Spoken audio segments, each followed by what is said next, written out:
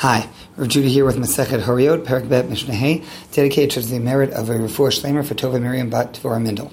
This Mishnah picks up off of the prior Mishnah, namely that the special korban, the special sacrifice brought by the Beit Din, or potentially by the Kohen, when they make a mistaken judgment, has limits on it. And among those limits are when the korban that they would have brought if they had done so under normal circumstances, meaning not on the basis of a misruling by Beit Din, would be a standard sin offering, not a ola v'yored, meaning a variable sin offering that is a function of one's finances and ability to buy, etc., etc. So this Mishnah fleshes that out a little bit.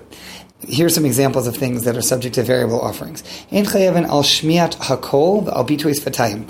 These are different kinds of oaths, and if Beit Din gave you permission that shmiat kol is when one has taken an oath to say that they will give testimony, that they have testimony to give and they will come and give it. It's oaths around testimony. You don't have any testimony, you do have testimony. If Beit Din has said a person doesn't have to follow their own oath, and then they don't, so they transgress, and it was a mistake, so that is a variable offering, and so therefore Beit Din does not do its special korban. Bituis fatayim is an oath that one commits that they will either do something or not do something, eat something, not eat something. For all of this, see Masechet Shavuot.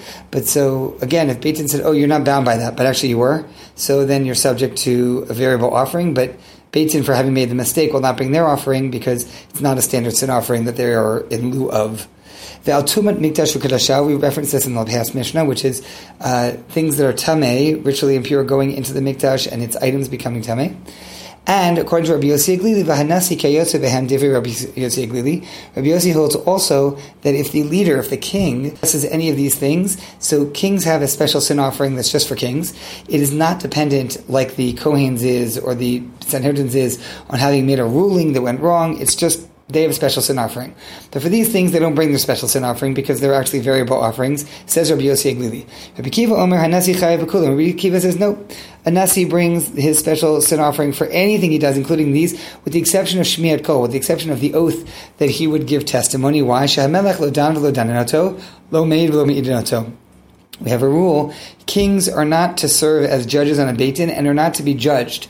They don't serve as witnesses and they're not testified about. They're simply not in the normal part of the court system. So they can't be witnesses, they can't be testified, towards, they can't be judges, they can't be put on trial. How we deal with kings is a separate issue, but the bottom line is they're not subject to this in the same way, and as a result, in that particular one, if they took an oath that they would give testimony, they don't have to give testimony because they're never really supposed to give testimony.